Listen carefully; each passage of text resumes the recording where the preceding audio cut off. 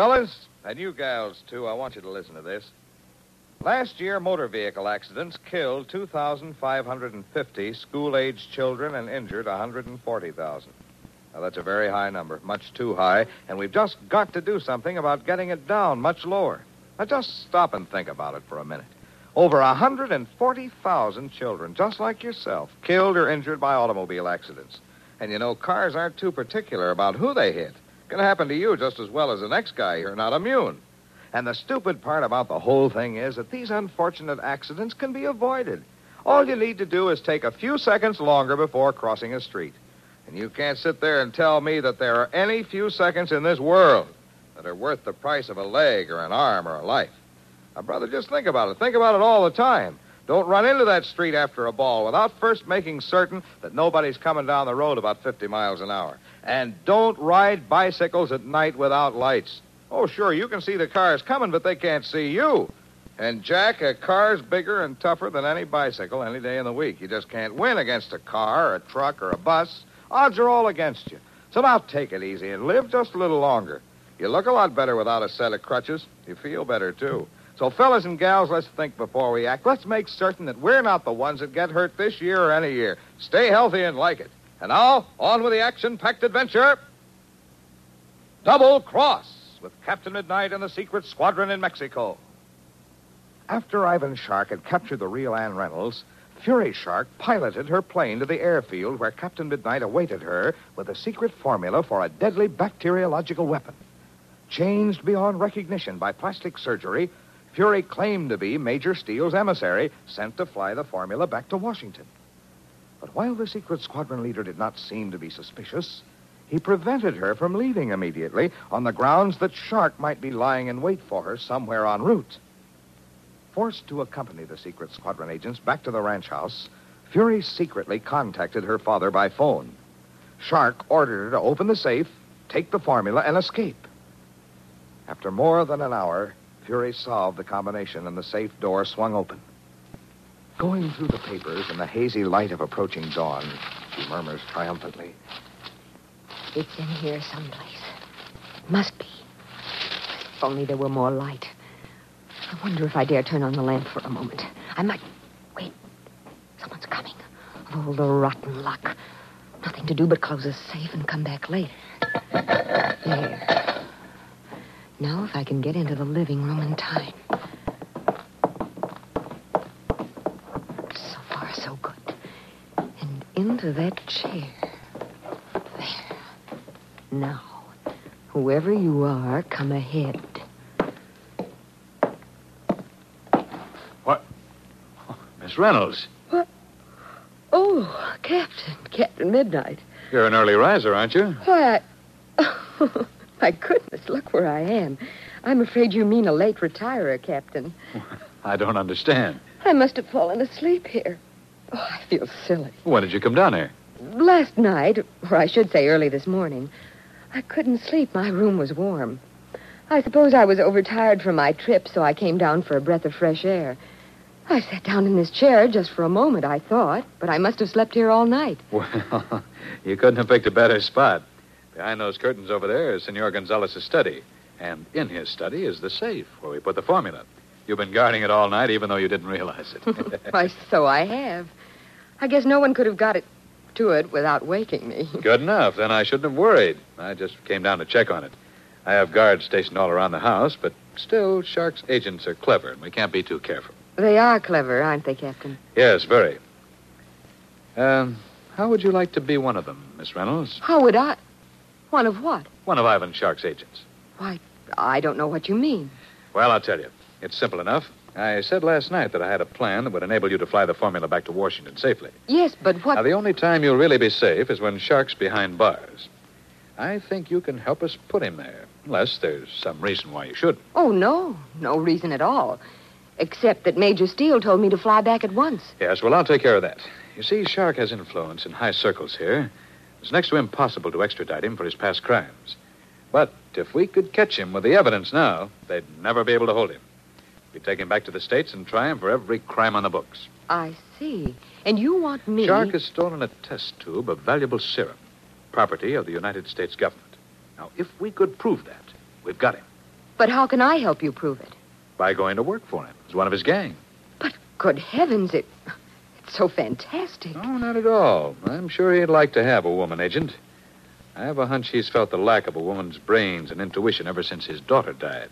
His daughter? Yes, Fury Shark. She was invaluable to him. But now she's gone, and I'm quite sure he'd be glad to replace her if he were properly approached by someone like you, someone who's both attractive and intelligent. Thank you, Captain. But how could I approach him? In what sort of guise? As a friend of Fury Shark's. A friend? Yes. You knew her in Paris many years ago and again in New York. Now, I can give you the exact years when she was there. My agents and I know a great deal about her. Oh, I'm sure you must. You read of her death in the papers, and you'd always admired her, envied her exciting, adventurous life. Now you'd like to replace her in Shark's organization. I think you'll go for it, Miss Reynolds. It's a wonderful idea, Captain Midnight. Then you'll do it? I'd love to. Very well. We'll give you all the information you'll need. You can pay Shark a visit at his hacienda later this morning. I think this is the trap that's going to work. We'll have Ivan Shark just where we want him. And hearing these words, Fury can scarcely contain her laughter. She, Ivan Shark's daughter, his chief accomplice, is being hired to pose as her own friend as a spy in her father's organization. A few hours later, she stands before the arch-criminal in his private office and tells him her story. And Shark throws back his head and exclaims, So now you are working for both of us, eh, Fury? For Ivan Shark and for Captain Midnight. Yes, Father. Now I'm both a spy and a counter-spy. I'm to catch you red-handed, of course, so you can be extradited and taken back to the States for trial. Ah, yes, of course. I presume that means the test tube that I removed from Professor Matthews' camp. That's it. I'm to prove that you've stolen American government property. By the way, where is the test tube now, Father? Why, my dear? You're not planning, I hope, to carry out Captain Midnight's assignment. Scarcely, Father. But there is one thing that disturbs me about all this. And what could that be? Just that Captain Midnight has no intention of turning the formula over to me or letting me anywhere near it until I bring him proof that you are a criminal. Mm-hmm. I see. Father, what are you thinking? I'm thinking, Fury, that is exactly what you're going to do. You will give Captain Midnight the proof that he desires. You mean I'll catch you with the goods? Precisely. And you will permit Captain Midnight and his agents also to catch me with the goods. We will let him spring the trap. Sit down, my dear, and I will tell you the plan. When you return to Captain Midnight, you will repeat these words exactly as you hear them now. So listen carefully. It is almost dusk of that same day when Fury Shark makes her way back to the Gonzalez ranch house. She finds Captain Midnight waiting for her, and she pours into his ears the false story which she and her father have agreed upon.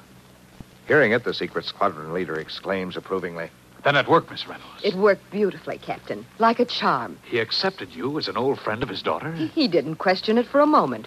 How could he, with all the information you gave me? He's already assigned me to a job. Great Scott, what sort of a job? I'm to fly some of the serum that was in the test tube to Mexico City. You mean he's going to turn it over to you? Yes. Apparently, he's beginning to wonder about his chances of getting hold of the formula. So he's made arrangements with a research laboratory in Mexico City to analyze the serum. He has a notion he might be able to convert it without the formula. But this is perfect, Miss Reynolds. All we need to do is be on hand when he gives you the serum, and we've got our proof. That's what I thought. I'm to meet him tonight at his secret air base, and he'll give it to me there. I thought you and your agents might... Of course, we'll be just in the offing. As he hands it to you, I will... Hey, Captain, where are you? Just a moment. We're in here, Eggy. Okay, I got something for you. Something plenty important. Well, he sounds excited. Yeah, I wonder what's up. It's just come, Captain, and I didn't know you was here, Miss Reynolds. Hello, Mr. Mudd. What is it, Eggy? A code message from Major Steele? Yeah, how'd you know? I sent him one myself this morning. I've been expecting an answer. Well, let me see it. Huh? Oh, yeah, sure. Here you are. You sent him a message about me, Captain Midnight?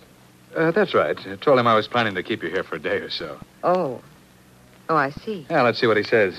Captain Midnight, think it excellent idea to employ Miss Reynolds' services in capturing Shark. You will find her capable and wholly reliable. Well, Captain, that ain't... Good luck. Signed, Major Barry Steele. Well, but... Well, that's Captain, clear enough. I told you he'd approve of the idea, didn't I? Now, you see, you had nothing to worry about after all, Miss Reynolds. No, I didn't, did I? I'm delighted he said what he did. So am I. Well, I suggest you get a little rest, Miss Reynolds. You can give us the directions to Shark's airfield after dinner. We'll hold a council just before you leave and lay our plans carefully. See you later, Miss Reynolds. All right, Captain. Goodbye, Mr. Mudd. Oh, yeah. Bye. Holy suffering catfish, Captain. What? Shh. Not a word, Icky. Wait till she's out of earshot. Okay. Only what the heck is... Shh. All right, Icky. Now, what's on your mind? What's on my mind? That message from Major Steele, I read it myself when I decoded it. You didn't read what was on that paper. That's right. But that was just for Miss Reynolds' benefit. What? Here's what the message really says. Yeah? She's 5'3". Yeah? Has brown eyes, dark brown hair, Yeah? and... Who? Who's he talking about? Secretary, of course, Miss Ann Reynolds. I radioed in this morning asking for a description of her. Well, this gal ain't got none of them things. She's 5'7" if she's an inch, and her eyes are blue and her hair's kind of light brown. It ain't dark. That means she's... I'm afraid she is, Icky, an imposter. Agent of Ivan Shark. Well, where's the real Miss Reynolds, then? Dead, possibly. Maybe imprisoned by Shark. He must have intercepted her on her way down here. Well, what do you know about that? Captain, you must have suspected this all along, or you wouldn't have sent that message to Major Steele, huh? That's right. The way she acted at the airfield made me wonder. Then I found her down here early this morning. She pretended she'd been sleeping in a chair there, but her clothes weren't the least rumpled, and she was obviously wide awake. She must have been monkeying with that safe, trying to snatch the formula. Right. Luckily, I interrupted her in time. Well, then all this talk about using her to trap Shark, all that was a blind, huh? Not at all, Icky. We are going to use her to trap Shark, and we're going to trap her at the same time. Yeah, but how you... You'll see how very shortly. The payoff's almost at hand. Tonight, at Shark's hidden air base, we'll find out which one of us has played his cards best. Now, round up Chuck and Joyce. I want to talk to all of them. Well, so Captain Midnight has not been deceived after all.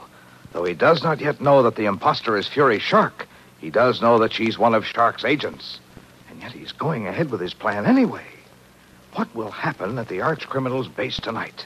Who will emerge victorious in this match of wits? Don't miss tomorrow's thrill-packed adventure, The Unknown Factor.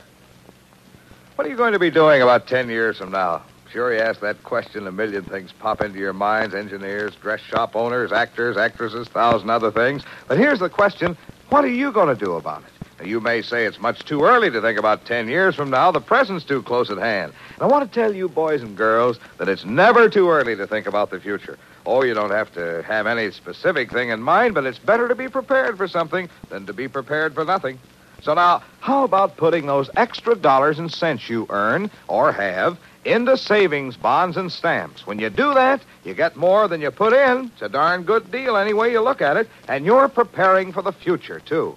A future that can be just as bright for you as the brightest star. Think it over, fellas, and save. Remember, America means you. You make America. Tune in tomorrow. Same time, same station to Captain Midnight. Until then, this is your announcer, Tom Moore, saying goodbye and happy landing.